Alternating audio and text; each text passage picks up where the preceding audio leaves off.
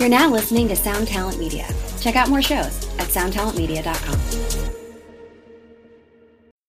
Today's episode is brought to you by the Sound Parcel. That's right, the Sound Parcel. It's a parcel of sounds delivered right to your door. The Sound Parcel is a really cool and unique gear rental service where you get to try out all kinds of vintage and rare effects and different things that you may not be able to get your hands on normally. Maybe you want to try a Montreal Assembly Count to 5 like I did, or maybe there's a certain era Big Muff, or maybe there's something special you wanted that you want for us, just a project that you don't need to have on hand forever. It's a great way to get your hands on it for a little bit. It's a really nice, simple system that Dave set up over there. So check it out at thesoundparcel.co. And if you enter the promo code TONEMOB, all one word, I hear you'll save yourself a few bucks. So try out the Sound Parcel, thesoundparcel.co. That's promo code TONEMOB. And have a parcel of sounds delivered just for you. Today's podcast is also brought to you by Sinusoid. That's right, Sinusoid custom guitar cables. Those boys over there, I can't say enough good things about them. They just sent me some more patch cables. Yeah, the sliver. Let's talk about the sliver for a minute.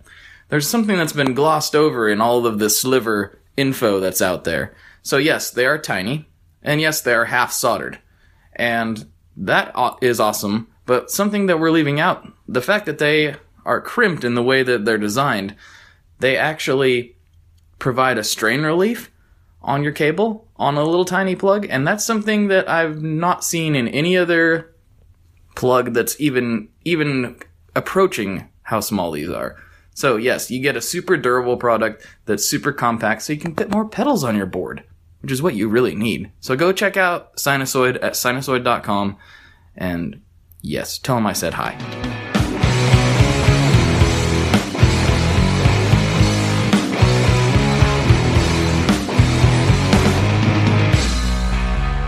Hello everyone, welcome to today's episode of the Tone Mob podcast. As you know, I am your host, Blake Weiland, and with me today, I have Brian Bicknell of Spruce Effects. How's it going, man? Good. How are you doing? I am rather splendid, recording with you on this rainy Portland St. Patrick's Day. Oh my gosh, it's like 75 degrees and sunny down here, so... Well, isn't it always 75 degrees and sunny down there? I guess you could say that, but lately we have gotten a bit of rain. I'm sure you've noticed that California has had a fair amount of rain, and because of that, we've basically crumbled as a state, and everything's kind of devolved into chaos. So, oh yeah, when I was down at NAMM, it was like record rainfall. It was insane. Yeah. Like roads can't handle it here, so they literally just disappear. Like some of the mountain roads, you hear all these news reports. It stopped raining 3 days ago, but this entire freeway washed out, and you're like, whoa, infrastructure. Yeah, that's crazy because, I mean, obviously, you know what I'm used to. The rain that I was experiencing, I was like, yeah, this is a good heavy rain. And everyone was just freaking out. I'm like, what? It's just a lot of rain. Like, this is normal. Yeah. Apocalypse. Yeah. What's happening? Well, but I could relate because I know you guys aren't used to it, but we've had like 3 snow events this year, and Portland just goes nuts. They're like, I don't know what this is. I'm going to run my car into the side of the hill and just walk away. Yeah. It's like that Portlandia episode where they're chasing the patch of sun. Pretty much. Except the opposite. Yep. Right on. Well, I know a lot about your stuff, but perhaps we should get into, since this is your first time on the show, we should get into your musical backstory and how you started doing what you're doing today with Spruce.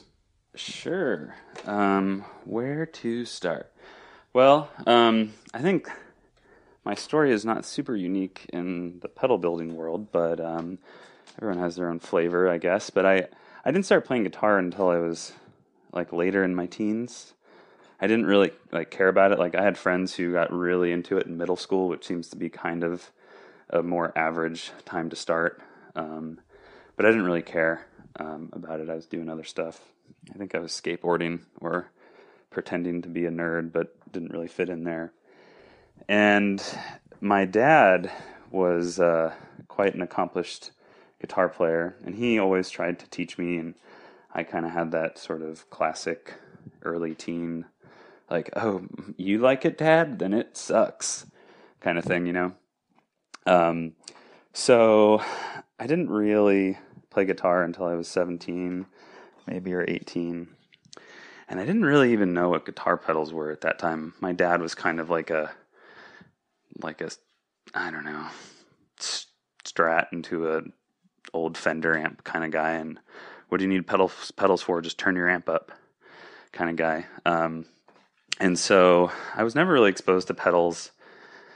But in college, I started tinkering around with electronics. I didn't study electronics, but it's sort of, I don't really even know. I think I just randomly one day decided, hey, I have this cool guitar pedal because I bought a couple. I wonder what makes them tick. And so, you know, I opened it up. Do you remember what they were?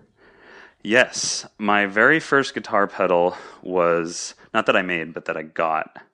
Was a Boss OD3, I think, the overdrive distortion like combo.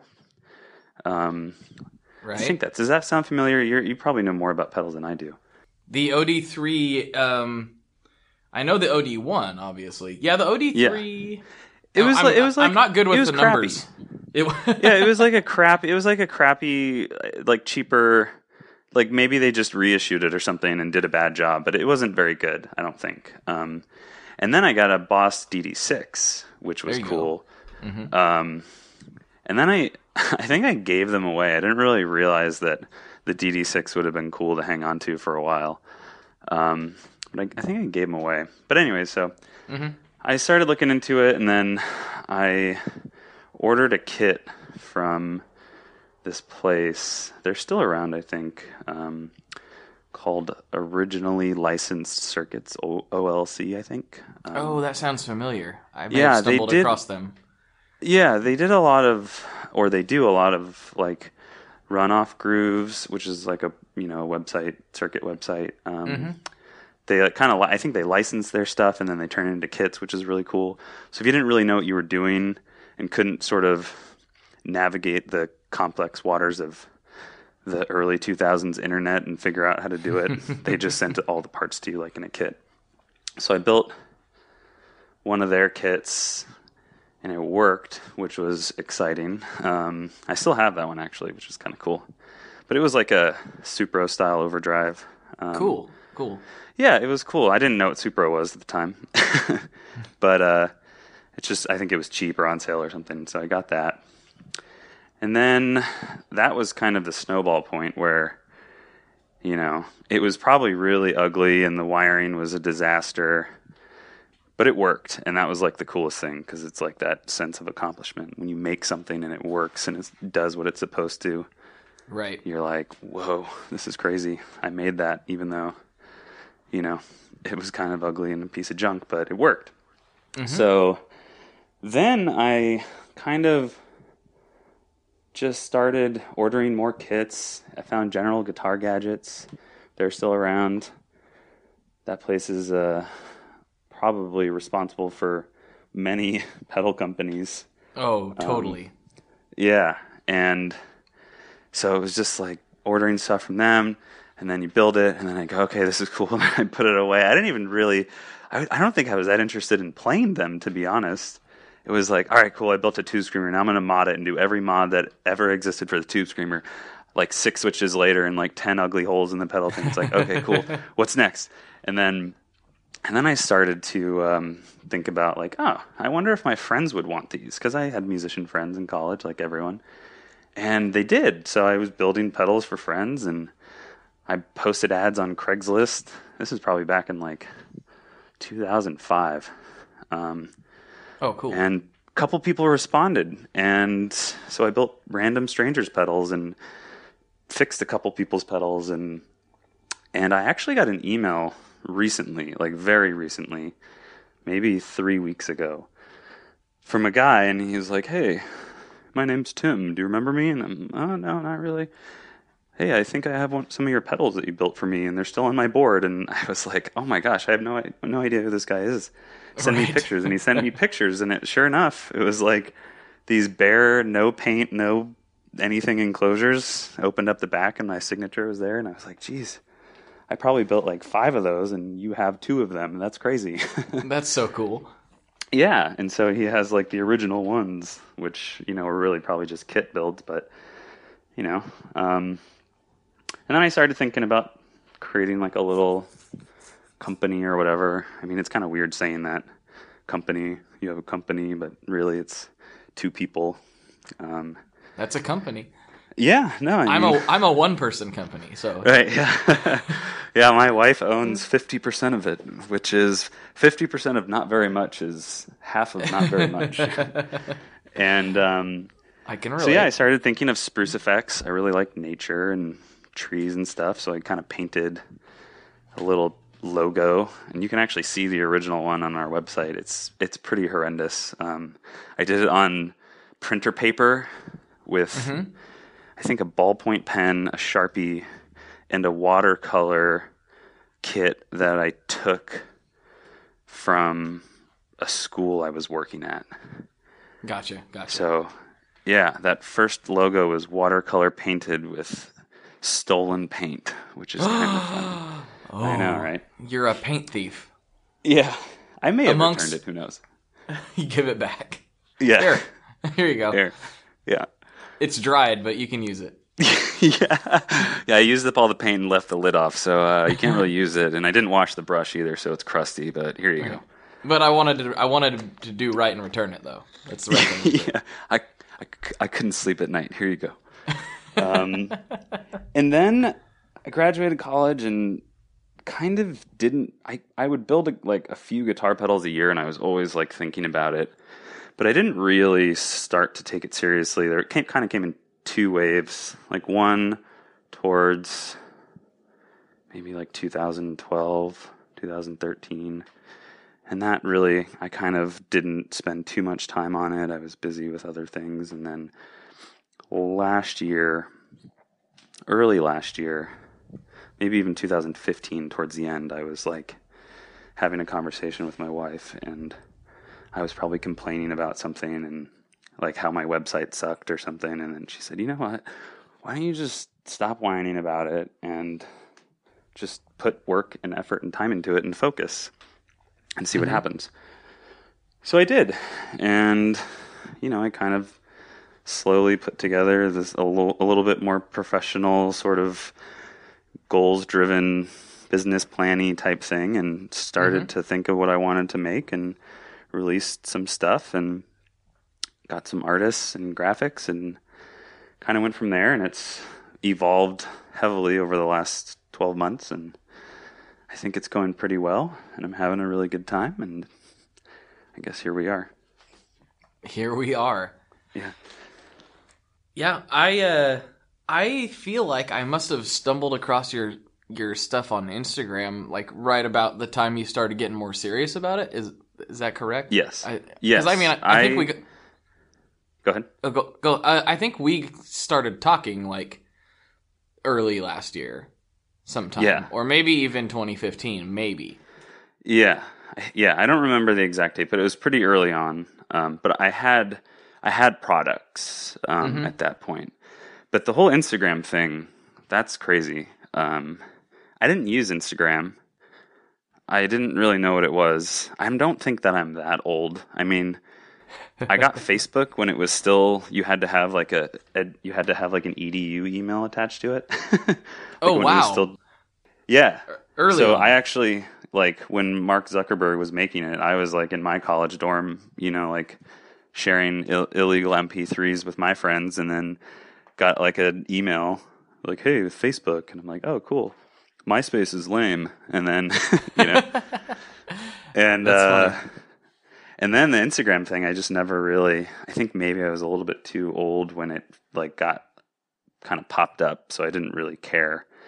But then when I realized that there was this whole gear world of awesomeness that existed on Instagram, I was like, oh my gosh, like I just want to stare at these pictures all day. Oh my gosh, look at that guitar. Whoa, look at that pedal board. And I just started kind of doing that. And I think we kind of crossed paths because yours probably popped up like, hey, if you like this, you should follow the Tone Mob. Right. Like, what's a tone mob? That's a stupid name. Yeah. Oh, well. Mobs of tone? I guess that makes sense. I guess yeah. I remember I was sitting down, like, so it's kind of funny because I was a little bit weird in that I didn't have any social media. And I didn't have Facebook, I didn't have anything. And I started on Instagram as, like, a point of, I get this. Like, I didn't have a personal one, but I understand. Like, if I want to go look at pictures of guitars, and there's this treasure trove of pictures of guitars and pedals and amps and everything, well, this just, of course this would be an enjoyable app to use. And I started going through it, and it was kind of intentional for me. It was like, instead of wasting my time, you know, looking at random forums and just kind of doing whatever, I should try to, like, help people and provide entertaining stuff and share things and, like, actually be useful on the internet instead of wasting my time. So yeah, no, totally. And it's funny because, like, with Facebook, I don't use it a ton, but it's like that political article from that crazy uncle you haven't seen in a decade and, like, all this noise. But the cool thing about Instagram is, like, I only use it for Spruce effects. And so it's sort of like this little sheltered world of guitars that I want and cool pedals and all this cool stuff, like, floating around, and I'm in control. Like, whereas, like, Facebook, I feel like I don't know what's going on. I don't know how to filter my feeds or whatever. I'm just going to, like, ignore it. But Instagram is so easy to just dial it in. Right, for what you want. Yeah. Yeah, totally. Yeah. And I've kind of, I was on Instagram for like probably almost a year before I even signed up for Facebook. And the only reason I signed up for Facebook was to try to take the concept I was developing on Instagram and, you know, do it on Facebook as well. And I, you know, come to realize that this wasn't a new thing. I was just late to the game with everything. Like, people have been doing that for a long time. But yeah, I've got my thing, both of those, fairly dialed in to where it's pretty much all guitar all the time. So I'm pleased. I gotta get better with the Facebook thing. I think my mom would be mad if like I, like, hid her stories or whatever. So maybe I should just stick to the Instagram and let my mom send me cat gifs on Facebook or whatever. That might be for the best. You don't want to make mom mad. I pretty much, I don't know, I bet you are very much the same way. If you do anything gear related on Facebook, I tend to see you pretty much just in groups, and that's the only place that I go to, honestly. Yeah, I repost all my content on Facebook and Twitter because that's easy, and I just figured some people just might not be on Instagram. Why not reach out to them? That's cool too. And then the groups thing is cool. I don't participate a ton, but I do have all my groups on notifications, so I do like to see what's happening in you know, 60 Cycle Hum or Gear Talk, or even the private secret ones are fun too. The private secret ones are the best. Oh. Yeah. Yeah, keep out the riffraff. That's right. Well, that brings up an interesting concept. It's not really related to anything that you are doing, but I've seen some guys say that they pretty much only participate in closed groups, which there's obviously, you know, the difference between like open groups is like your mom can see when you posted in an open group, right? Yes. And so these same guys are like, I only participate in closed groups so that my family and friends aren't getting notified every time I give my opinion on that flavor of pickup. And I didn't even think about that, but mine's always been closed, not private, or not secret, but closed. Right. And I didn't really even think about that being a side benefit of you're not annoying your family with your guitar stuff. Yeah. That's a good point. So moral of the story, takeaway for me is I got to spend more time figuring out how to make Facebook work for me like Instagram does. So yeah, or just stop.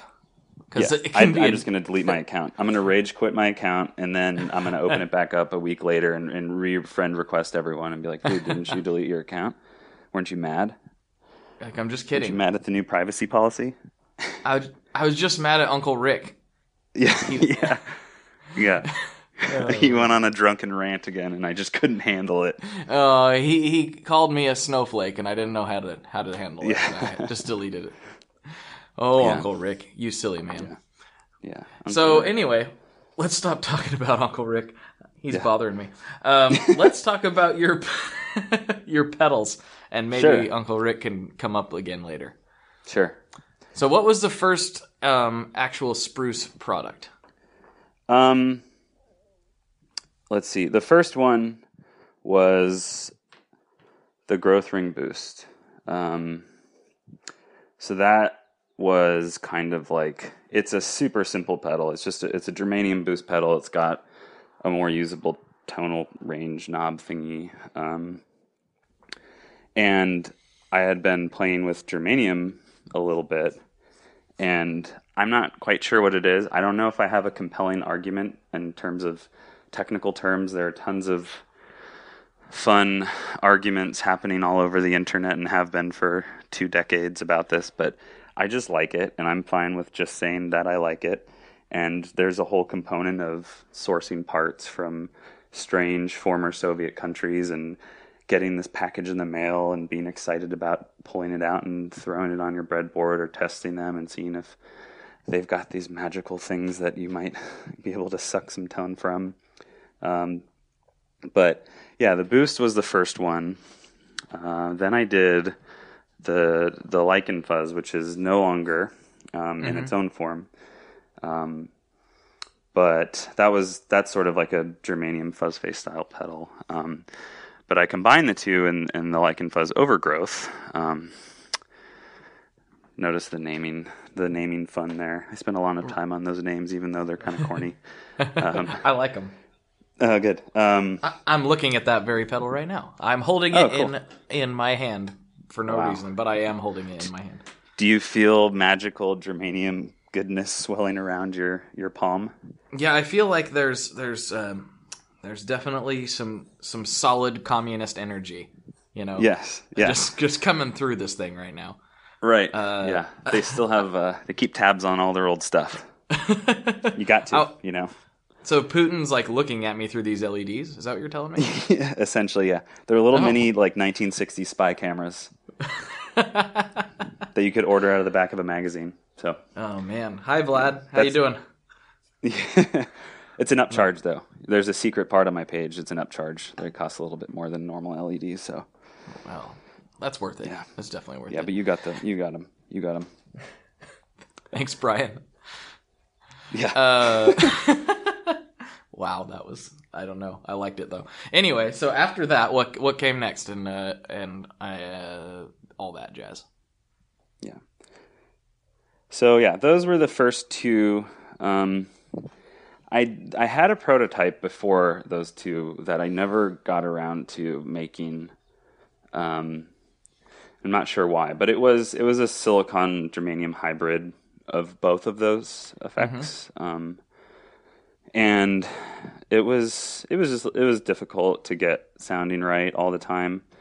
And so I wanted to keep things simple, so I kind of shelved that, and maybe I'll pull it out at some point. Gotcha. But, yeah. But those are the first ones. Those are the first babies. The first. Yeah. So tell me about more about the saltwater, because that's the one you sent. You know, we talked. You're like, which ones do you want to try? Yeah. I'm like, I don't know. I like fuzz, and you're like, Yeah. Okay, here's a fuzz, and I just really fell hard for that particular pedal, and I don't know. I can't ever put my finger on why, but the term I keep telling everybody is it's just musical, and I know how generic and dumb that is, but it makes me want to play more. Good. And not turn it off. Good. Right. That's good. Yeah, no, that one came shortly after the other ones. Again, it kind of goes back to the transistors that I ended up picking. It's a tone bender style. It's got some tweaks, and I would say that the sort of musical quality that you're referring to, and maybe a little bit of the uniqueness of it, comes from the transistors that I picked for it. and they're going to make a difference up into a point. But I tried originally like some of the sort of highly sought after devices that are typical in those old tone bender style boxes, and it wasn't that I didn't like them. I think they're awesome, and there are some tone bender builders out there that are far more experts in that realm than I am. But I kind of stumbled upon this combination. There are 3 transistors in it, and I just really liked it, and I liked how I biased it, and I kind of just tried to replicate that. I think eventually I'll probably run out of those, but it'll be fun until, yeah, I know, right? But that's just kind of the name of the game. Some of them are getting harder to find, but I have thousands of them sitting around in bags that need to be sorted, and so I probably won't ever run out. But if I do, I'm sorry. But I just, that was kind of where I was thinking, like, if I'm going to try and do something somewhat unique and interesting, I'm going to try and maybe use transistors that most people wouldn't associate with this type of circuit. And so I just found some that I liked and kind of scrambled to get a bunch of them. And the funny thing about the old transistors is that it's hit or miss. You order, like, a few hundred, and you spend a lot of time measuring them and all that, and a lot of them just don't work, or they're too hissy, or they're not leaky enough, or whatever, and you end up amassing a throwaway bin that you don't actually throw away, because who would do that? Right, of course. It's pretty massive. So you always dig back through it once in a while to see if you can make something with them. Sometimes you do, but yeah, that was the saltwater fuzz backstory. Is that your most popular pedal? It seems to be the one I see the most. Yeah, it's fascinating.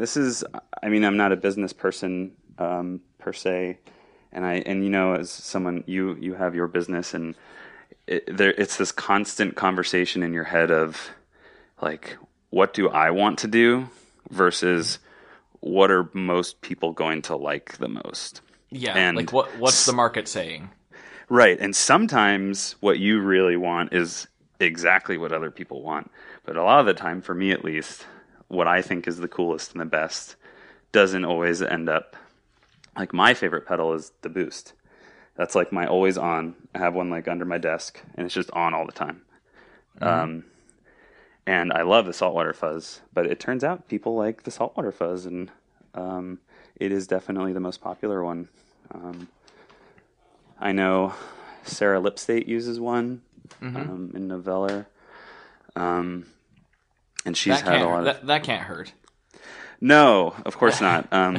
She's she's a pedal nerd of pedal nerds. I'm sure you know this, and I'm sure your listeners know this, but so it's cool that it's not just like on someone's rack and like it's some huge touring band and they use it for like half a song and no one knows what's back there. It's like she's constantly talking about pedals and new stuff, and it's been really great working with her. And she liked it, and so I'm really happy that she did. So kind of worked out, but yeah. Yeah, that's super cool. I mean, I'm not doing like what she's doing and touring around and playing for people like a real actual musician would. I just make racket out in my barn and tell people I think things are cool. But I feel like I'm a super pedal nerd myself, and for some reason that one stuck out. I don't know why. I haven't figured it out. But good. No, I love it. I love making it. It's actually, as far as building goes, it's a super satisfying build. It's not overly complex where you're gonna run into problems inevitably because it's just the parts count are high. It's not like that, but it's also complicated enough to where there's sort of, I guess you could say, some aspect of art form when you're putting it together. And sometimes it doesn't sound right, so I have to, make some changes. But it's just one of those things where afterwards, so maybe it's part of the musical part of it is the energy and sort of care put into it is high, and I really like that. So every time I get an order for that one, I'm like, doesn't surprise me, but I'm pumped. Right. That's cool. Yeah. That's cool. Yeah. So, another thing that we would be remiss if we didn't talk about, even though there's only one more left. Let's talk about the tremolo, and Sure. we can give both our sides of the story on it. I guess my side is very short. As a lot of people know, there's been several Tone Mob projects, and there's more coming down the pipeline. Sure. And where I work with a builder, and we kind of come out with something. This was the one that I had like the least input on. Interesting. You were just like, I'm thinking about doing this. Are you interested? I'm like, yep. And then next thing I know, a little while later, you sent me one. I'm like, oh, well, I'm gonna put my ears on it. Oh. Well, that sounds awesome. I guess I don't have any notes for you. Let's do it. Yeah. No, that's cool. I would say my story's similar. I mean, a lot of our conversations were about, like, what dimensions is the box going to be?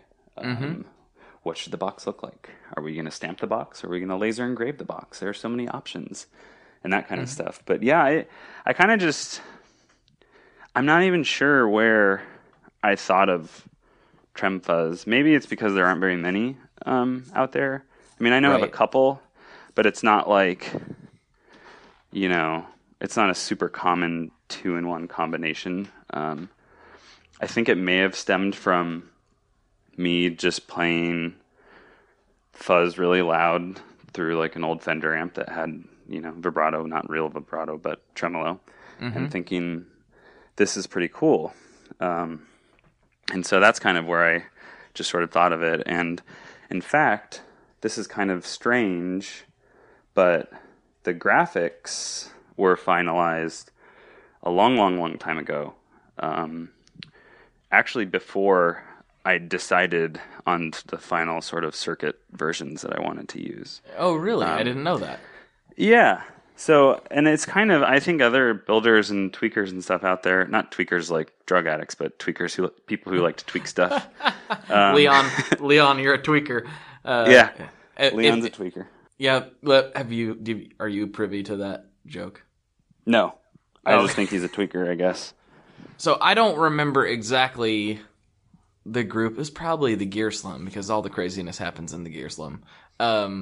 Somebody called Leon a tweaker, and they probably, I can't remember who it was or what the context was. They probably meant it in the context of what you were trying to say. But of course, we had to take the ball and run with it and be like, Leon's a tweaker, ha ha ha, he's on methamphetamines and blah blah blah.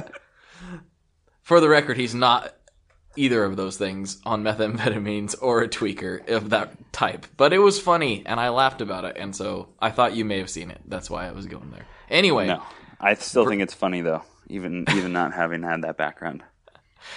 When we're done with this, you can research. I bet I'm 99.9% sure it's in the Gear Slum, so. All right, I'll go back through the logs and check it out and brush up on it. If you search tweaker, you'll probably just find it in there. Unless it's a hot topic in the Gear Slum, who knows? Oh, it could be. It could be. Yeah. I didn't think about that. Those guys, they it's like the Wild West over there. You never know what you're gonna get. Like I bought a stolen Les Paul from a tweaker. Right, that could be in there. That could be in there. There's a good chance. There's a really solid good chance that someone bought something from a tweaker, and they talked about it in the Gear Slum, because I mean, it's what it is, man. Yeah, it's a slum. Anyway, so the graphic. So let's talk about methamphetamines and how it relates to the graphics on the tremolo. Of course. So, a little chemistry background here on the tremolo.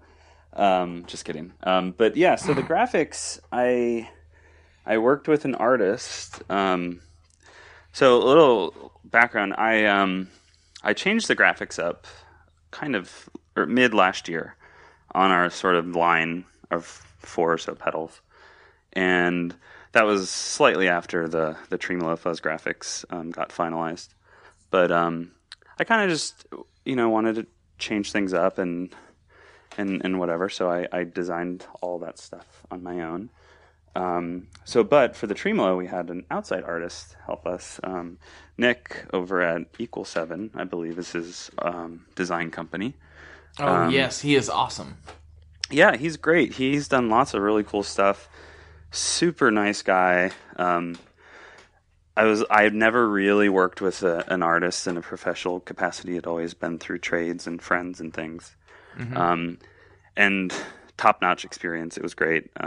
He really sort of took my ideas and encouraged my feedback, which I was afraid of. Just like, here's the fee and here's the graphics. See you later. It was more like, right. Hey, is this cool? And then he made me feel totally comfortable saying, no, move it over a millimeter, and like that kind of stuff. Totally. So it turned out he did the Model 1 too, by the way. So. Oh, really? I did not know that. Yes, he did the graphics for the Model 1, and I had a the exact same experience. It was awesome. Yeah. I had some graphics that I was okay with. Yeah. But I was like, these look, no. Yeah. Like this, it's okay, but I didn't want it to be okay. I wanted it to be good. So I went to him, and he back and forth, same thing, just like what you described, and we both got great looking stuff. Mm-hmm. Yeah, it was like it actually ended up being less sort of costly than I thought it would be for a process that involved. I was really impressed.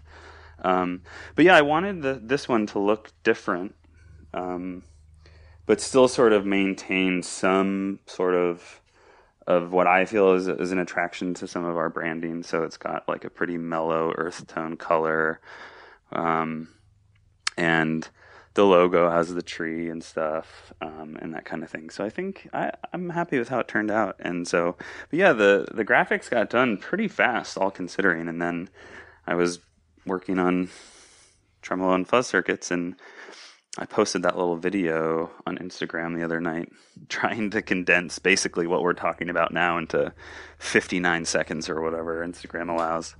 Right. And that didn't work, but thanks for anyone who watched. I think we got like 1,000 views, so that's cool.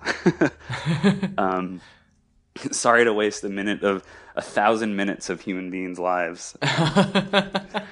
But it wasn't a waste. They got to look at your face. Right. Yeah. Yeah, that was like take number 13, everyone. So I really blew it in the takes before. So that was the best version. That's what you're going to get. That's how we all operate. It's fine. Yeah. Don't worry about it. Yeah. I was never the kind of person, like, I don't know, there are some musicians who go in, right, and take one, bam. All right, later, guys, I'm done. Perfect. But yeah, Not so I just... me. Yeah. Never done anything on take one in my life. But yeah, anyways, my sort of goal was... I thought tremolo and fuzz sound cool, period, and it's not super duper common in one box, so that was kind of cool. But I really was playing with different circuits, and some of them on their own sounded like super cool. I got one trem on the board that was like really super deep, and it was like it was like choppy. It was almost thumpy. And percussive, I guess you could say. And I thought it was like really cool. What's that? I was going to say like that helicopter sound. Yeah, kind of. Yeah, exactly. Mm-hmm. And gotcha. So, but then when I put it with some of the fuzzes, there were a couple different ones that I was looking at. I even tried using fuzz circuits that I already had, that I had in other pedals, and I just I wasn't super happy with it. I didn't think the order switch function kind of did it justice. It only sounded good at a couple settings, and then so I guess what we ended up with was version 4 or 5 or something, I don't remember. And I just thought that at a variety of settings, and I think Jay Leonard J did a really good job showing this. Both the trem sounds pretty cool and the fuzz sounds pretty cool, and together they sound pretty cool. And I thought that was kind of a good accomplishment, but while also being sort of usable, all at different settings, I guess. So that was it's harder to get a bad sound out of it, really. I mean, yeah, that's good. I mean, like, yeah, I mean, the tone control is like super wide ranging. So I guess if you're playing a Les Paul and you turn the bass all the way up, it's not going to sound very good. But Right. that's so that when you're playing a Telecaster, that it does sound good, you know. Right. But exactly. I mean, it's very it's a really awesome pedal. I really really like it a lot. I found myself really kind of getting lost on it, or in it rather. That's good. Yeah. And it's not, for me, it wasn't, I totally agree. For me, it wasn't the kind of lost where I've got like a pedal that's got 15 knobs, like all kinds of crazy stuff and sounds that are really cool, but I'm probably not going to ever use. And then spending 16 hours like finding like that one pocket where it's like, oh, this is the best, but it took me 16 hours.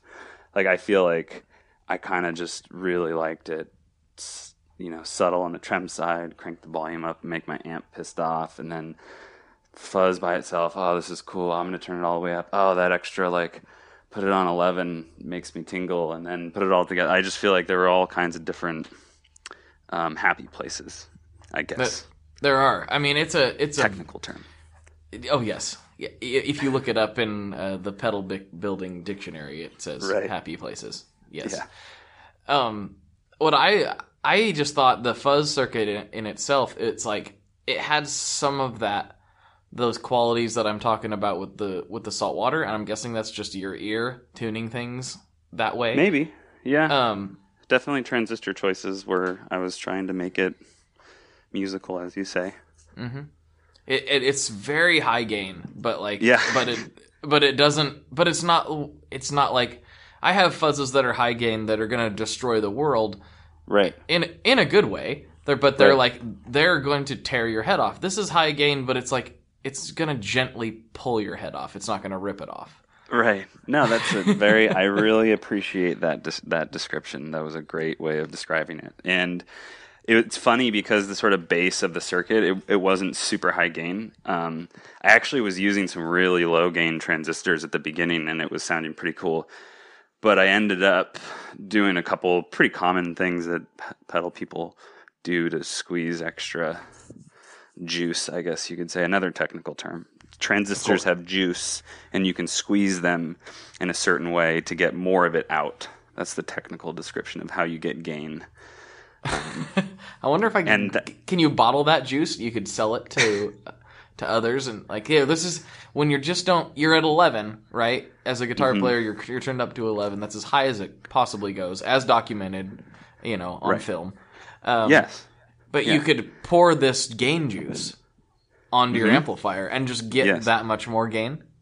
Right. No, exactly. And in fact, and this is the only time I recommend mixing liquids and electricity, is if you dip the tip of your guitar cable before plugging it into your guitar in some of this transistor juice, it will then send the extra gain through your guitar cable into your pedal chain, and thus juicing everything in its path.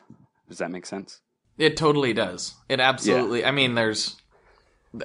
mean, it couldn't be put in more basic or simple terms. That's just anybody can do it. Anyone could have more gain at any time. You just have to have the juice. Yep, that's right. Available at spruceeffects.com. Yeah. I should make a joke page of like spruceeffects.com/juice and just have this like onion style article analysis of how to get transistor juice and more gain into your rig. I'm going to do that. That's a good use of my time, right? I would love it if you did that. And I would share it in every fashion that I could. Okay. I'm not joking. I just need to drive traffic to my site, so why not do it with a fake page about transistor juice? No, but one of the cool things that was sort of an accidental result that I noticed, like the last, I don't know how many degrees, maybe like, but the last little tick of the bark knob, the gain knob, I guess, for me, it kind of like it changes it. And maybe this is just my rig. I play mostly Telecasters and Fender style amps, but for me, when I just had it play it like sort of almost cranked, right, and then when I cranked it all the way, it almost sort of, it didn't just sound like more gain. It sounded like something else. And this is where I'm getting super technical here. It was just a little extra something, and I liked it. So I sort of like dropped my soldering iron and said, okay, I'm fine with this. I'm done now. No more resistor value tweaks. No more different transistors. No, just done. This is where it is. This is what it is, and it shall be henceforth. Yes, henceforth. But I really like it. I don't know if I should share this information or not. Maybe I shouldn't. But I'm going to. Well, anyway. You can delete it later. I don't delete. I forgot what I was going to say. Oh, yeah, there's a guy that loved the tremolo so much. Oh, Hi, Dustin. Hi, Dustin. Was this the secret thing you weren't sure you should say? Yeah, because like there could be somebody like, we only made 12 and I don't get one. And there's a guy that has 2, but he bought 2. Yeah. You know, that I really that was so validating when you sent me that text, and we've been talking over the last week about, got to ship this out here and all that. When you told me that, I was like, I don't need verbal or written feedback about this project anymore. The fact that someone whom I've never met or talked to, I think I know of him from pages and stuff, wanted 2, and that's enough for me. Sort of like, there you go. Yeah, I'm pretty sure he owns a saltwater, actually. Oh, cool. Yeah, so Dustin. he's good. He's a solid gent. Let me put it to you. I'll reach out to him and like send him an envelope full of stickers and glitter or something. Yeah, I'm sure he would really like that. Glitter especially. Lots of glitter.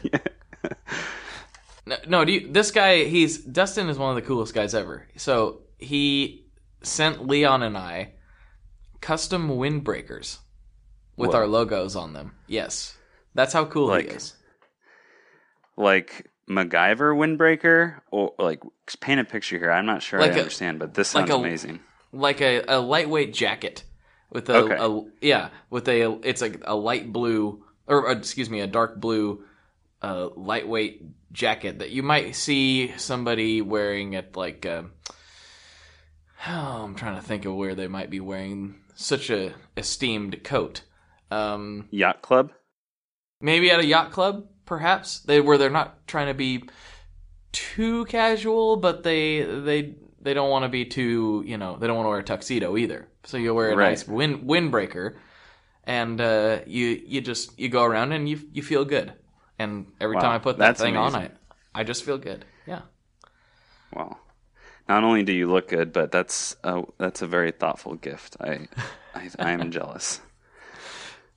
He's the man to talk to. I can give you all his contact info, and obviously he's a fan of your work. Great, yeah, I would love to talk to him. I love talking to people. Even I like talking to people who aren't fans of my work, who think my things are terrible. I would still love to talk to you. Who thinks that? I don't know. Somebody, I'm sure. I'll strike them I'll strike them. Henceforth. Funny story about double pedal buys. Surprisingly, this is not the first time this has happened. And recently, and I don't know if this person will listen to this podcast, maybe they will, but I'm not going to say their name or anything, but I received an email from a gentleman who purchased one of my pedals secondhand through some music store. Someone had traded it in, as gear addicts commonly do, for the next fix. There are a lot of drug addict similarities between gear people and the drug addicts themselves. Do you ever think about that? The behaviors? I can quit anytime I want. I mean, I really can.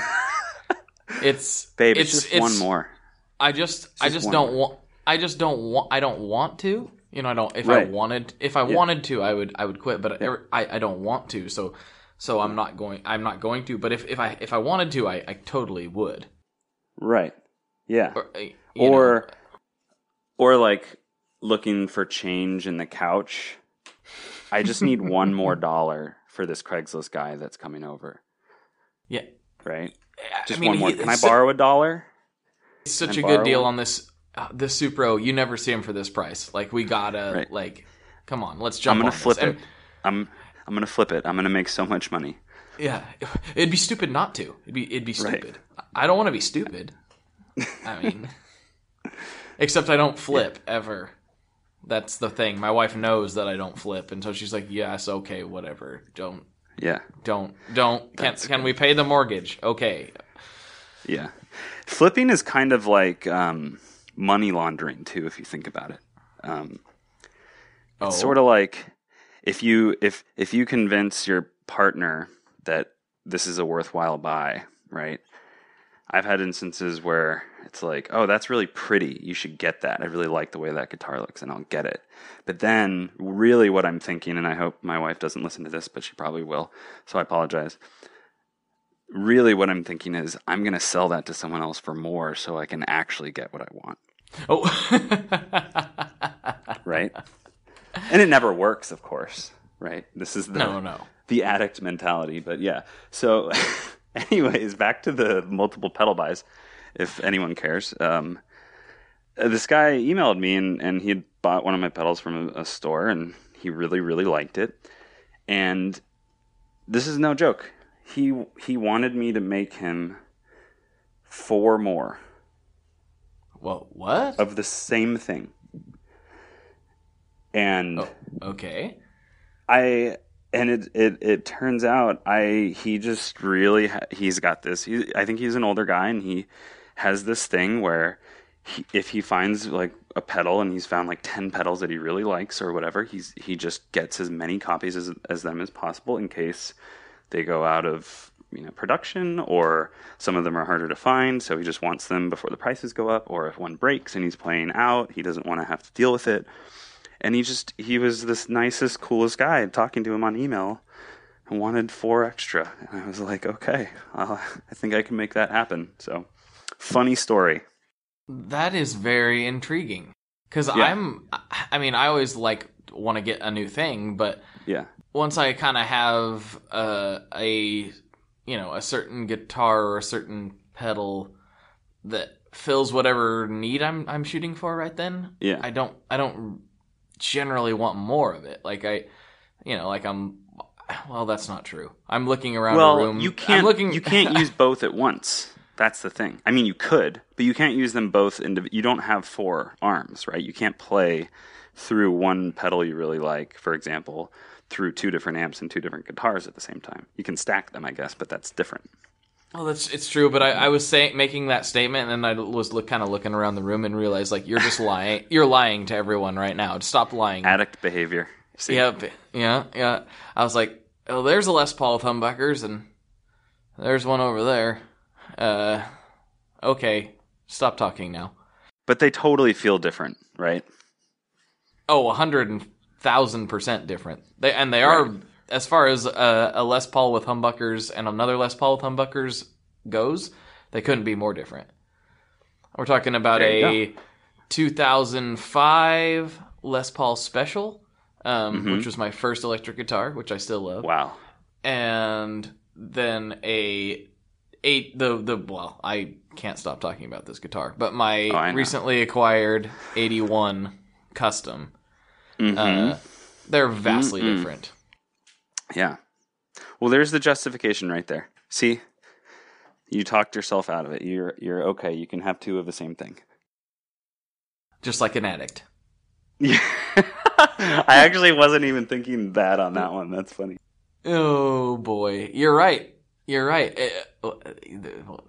There's one big difference, I should say, that I've noticed.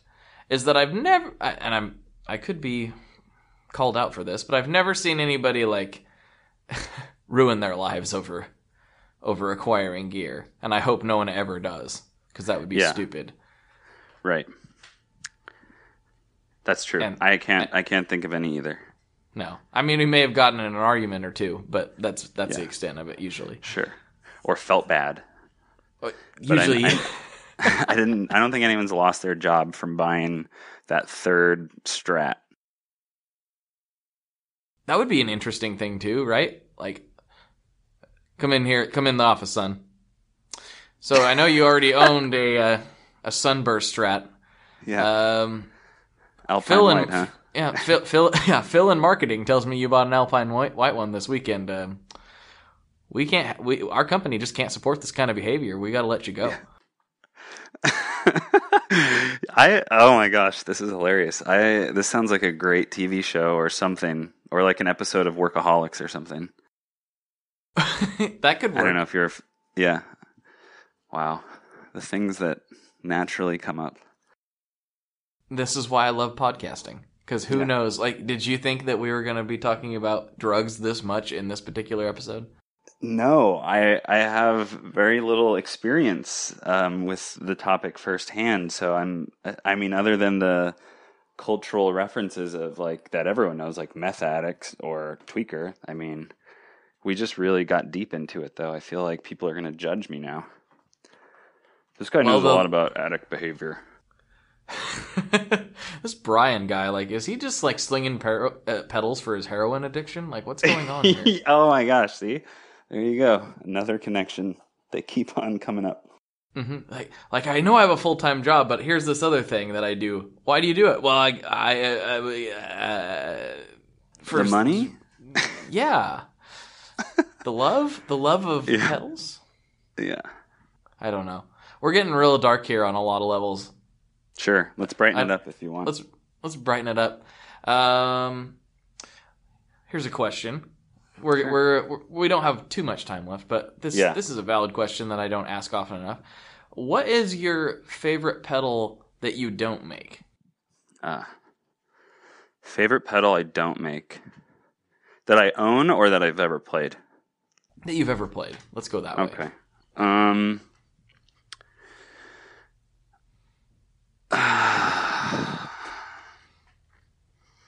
I would say this is hard. I know I couldn't decide this. I don't know. I think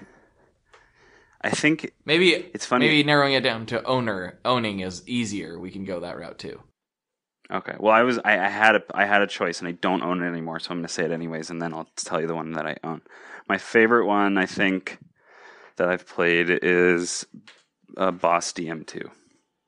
Oh, okay. That might be it. I'm not a huge delay dude, but when I ever wanted to play delay, that's how I wanted it to sound, I guess. Yeah, I think that's it. That's my final answer. That's your final answer? Okay. Yeah. Reed just accepts that answer. Oh, that's good. And then maybe, I don't know. I really like Polychorus. That's a cool pedal. Vintage, or not vintage, the 90s reissue one I have.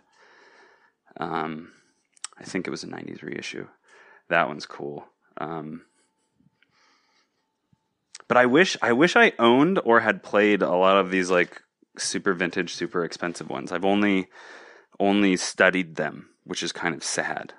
Like I wish I had a Mark I tone bender. Like I just wish that I had that. All right, just to have that experience or have that as a reference point type of thing. Yeah, and I mean, you know how it is. You can listen to as many demos as you want, and once you get it into your bedroom or your studio with your rig and your playing style, it's still a wild card. It does it changes everything. Yeah, but that's part of the fun, I think, is that you have this ideal, but if you keep an open mind and you get something and it doesn't hit exactly what you saw in the demos or that you heard at NAMM or whatever, but you still like it, that's a pretty cool feeling too. That's true. I've played a couple pedals where I'd listened to the demo and was like, whatever. Mm-hmm. Like it's not a big deal. And then I see it at the store or whatever and plugged in and kind of like, whoa, this blew my mind. I need to take this home right now. So there's really no substitute for plugging into your own rig. At the same time, I've realized that I can usually plug into certain types of guitars and certain types of amps and know what it's going to do really closely. But there was a time in my early gear nerding days when Pro Guitar Shop actually used to have a brick and mortar here in Portland. like a retail store. And I remember like hauling my my massive like Fender 75 head and like a big 2x12 cabinet and like my guitar and stuff, like, because I would read and hear people say what we just did. There's no substitute for playing with your own rig to really know if you're going to want it or not. And so I was like, well, I got a little time and they're open early today or whatever the deal is. I'm going to take my entire rig in there and listen to some pedals. Yeah. Completely unnecessary. If you just know, like, I like Fender amps, I like P90s. And maybe this guitar isn't perfect, but this is roughly what that pedal's going to sound like in my rig. Sure. Yeah, exactly. So don't do what I did. Points. Yeah.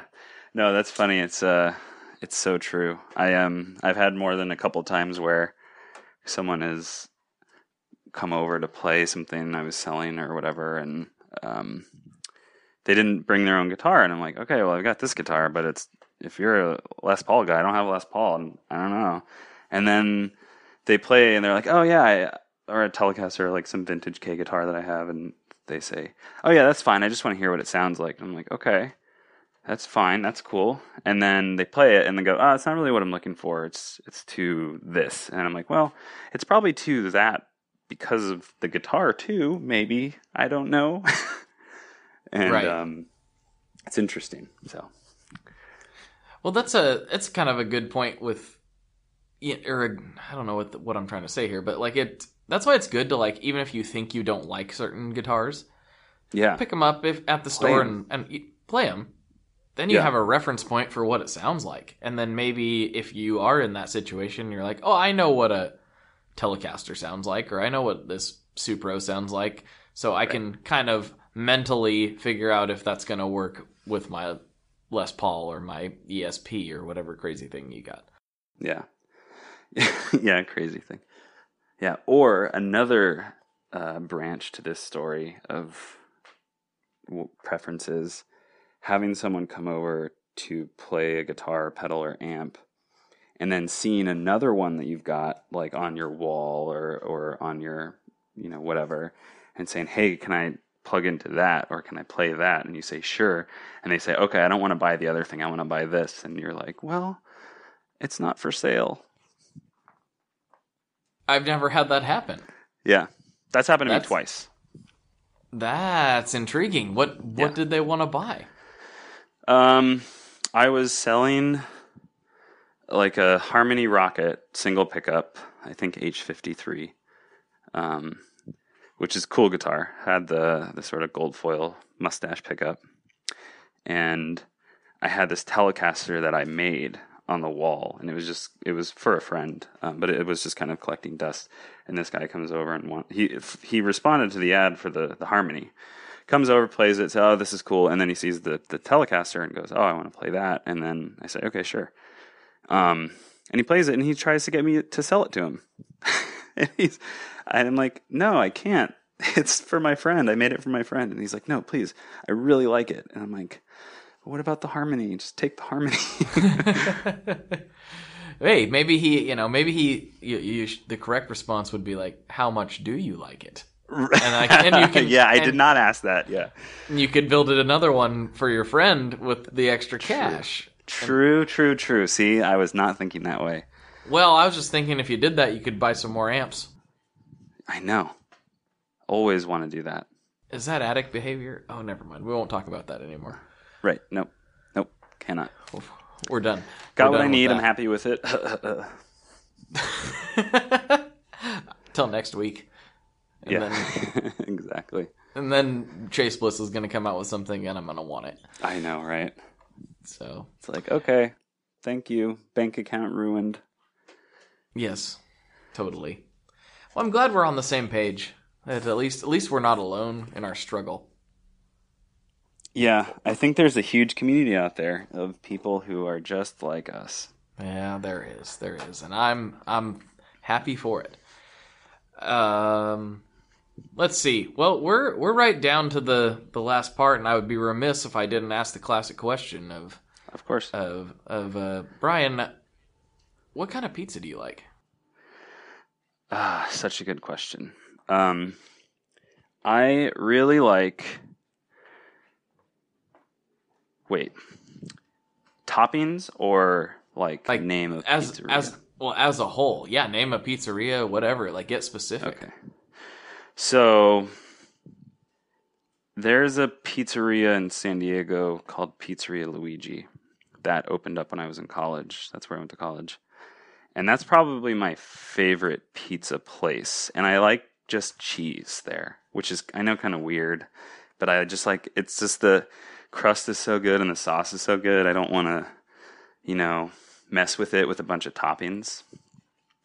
But I don't think it's weird if you're an East Coast person. I think that's like normal. Yeah. I was born on the East Coast, but I grew up here, so. Okay. I don't know that for a fact. That's just what I've heard. Okay.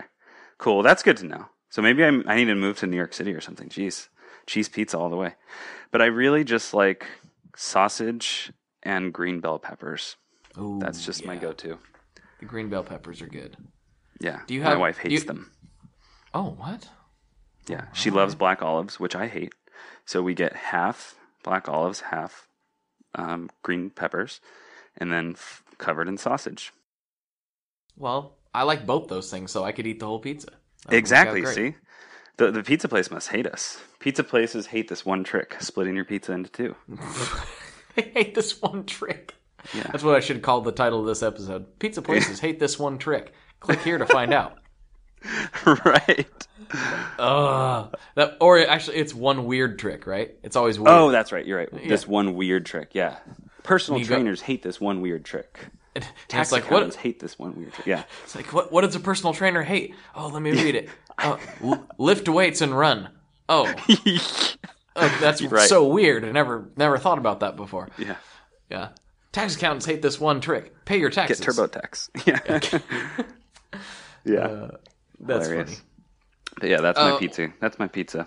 Yeah. Well, do we have a crust preference? Are we like a thin crust? Are we like a pan? What do we go to here? I like thin crust. I'm not a huge fan of that Chicago style cornmeal or whatever it is. To be honest, I haven't had a ton of it. Maybe only 4 or 5 times. But I like to fold the pizza. I like it thin. I like it kind of floppy, but I also like the crust side to be a little bit crunchy. Because, the inside always gets a little floppy because it's sort of, it's the middle. And, thin crust, though. Okay. You do sound like you are I've never been to New York City, but Leon has, and he told me all about the pizza, and it sounds like you're a New York pizza man. I think maybe I am. I think I have to talk to my wife tonight about this move that's going to happen, apparently. Well, Spruce Effects, now based in NYC.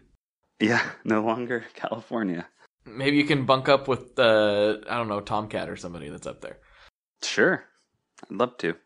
I'll get Tom. Though, if he shows me where all the good plain cheese pizza places are that are kind of floppy but kind of crispy, thin crust. I think back in the day he worked at a pizza place, so he probably knows all about it. Sweet. I'll forward you his contact. Excellent. This is turning out to be a fruitful conversation. Or a cheeseful. Yeah, who likes fruit on their pizza, weirdo? Terrorists. That wouldn't surprise me. Something weird like that. I don't know. I don't know either. Who knows? Well, Brian, I will give you this. I think we're right there, but let's let you tell everyone where they can find you on the internet. We'll shut this thing down, and I'm gonna go eat some pizza.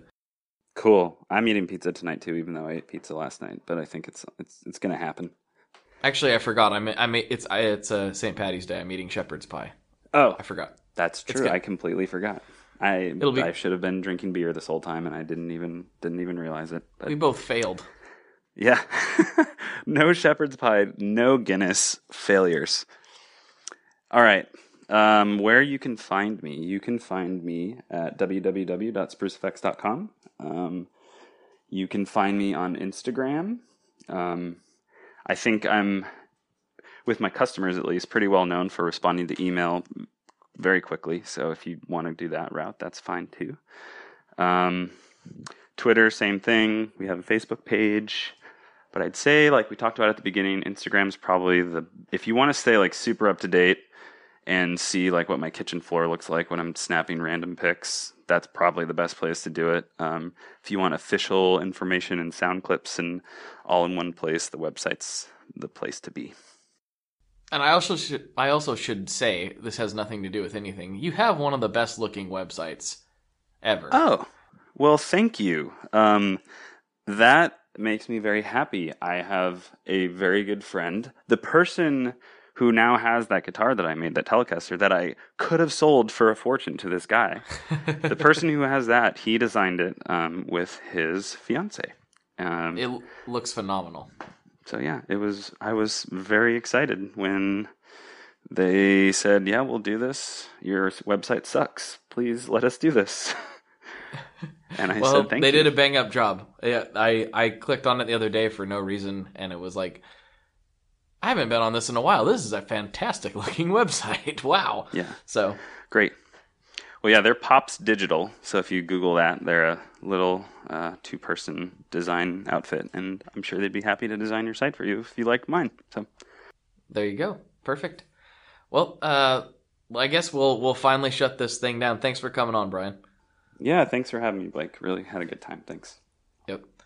All right, everybody. For Brian, this is Blake, and good luck and good tones.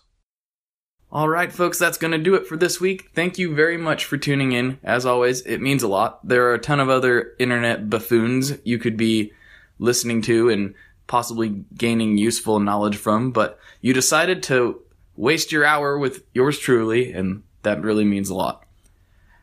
So thanks again. It really is awesome. Don't forget that we have the Facebook group, The Tone Mob, on Facebook, obviously. Where we're in there, we're talking tone, talking gear, talking just general music stuff. Oh, that's right. I'm not supposed to say tone anymore. I'm supposed to say that we're talking sounds. Because I guess tone is lame with certain members of the community. I think you know who you are. You slummy old guitar culture nonsense podcast people. I'm talking about the Gear Slum, if you guys don't know that. The Gear Slum podcast is where you go for all things guitar culture. I'm done. I'm going to stop talking. Apparently, I'm where you go for guitar culture nonsense right now. Yes, I'm having a good time listening to those guys. So if you aren't listening to the Gear Slum, well, you should, because it's silly and fun. And who doesn't like silly fun? Okay, I think that's all I have for this week. I'm just stroking my chin thinking of anything else to say, but I'll just hush up now. Talk to you guys next week. Thanks for tuning in.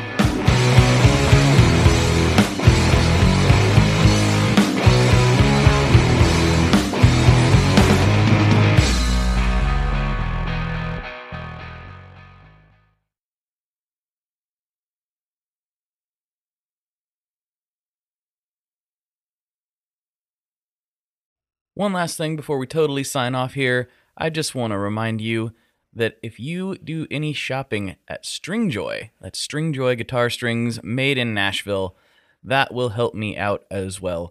As I've said for years, I'm heavily involved in that company, and I really do think they're making the best products on the market.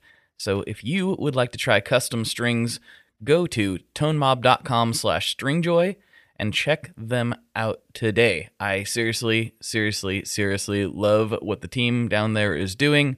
I help them out with all kinds of things, and by you supporting them, you are also supporting me as well. And hey, you need some strings, so why not get some custom strings just for your guitar and playing style? Again, the link for that is tonemob.com/stringjoy, and that will take you right to their website, and you can do all your shopping through there, and that will help everyone involved out. So thank you very much. Talk to you next time. We are brought to you by the wonderful folks at Gun Street Wiring Shop. Yes, Gun Street Wiring Shop. I've talked about them before. I used to say based out of Bend, Oregon, but guess what? Sean moved to my neck of the woods. Sean's in Portland. Sean is awesome and has helped me with a bunch of stuff lately. And if you have wiring needs for your guitar, he can help you too. If you want to get weird with it, he can get weird. If you just need to spruce things up a little bit, there's your guy. He takes all the guesswork out of doing your guitar wiring, and he makes it simple, and his customer service is top-notch, and I can't say enough good things about Gunstreet as a company. I really respect Sean and what he's all about, and the product is top-notch. I've got 3 different guitars that now have Gunstreet harnesses in them, and I could not be happier. So go to gunstreetwiringshop.com and check them out.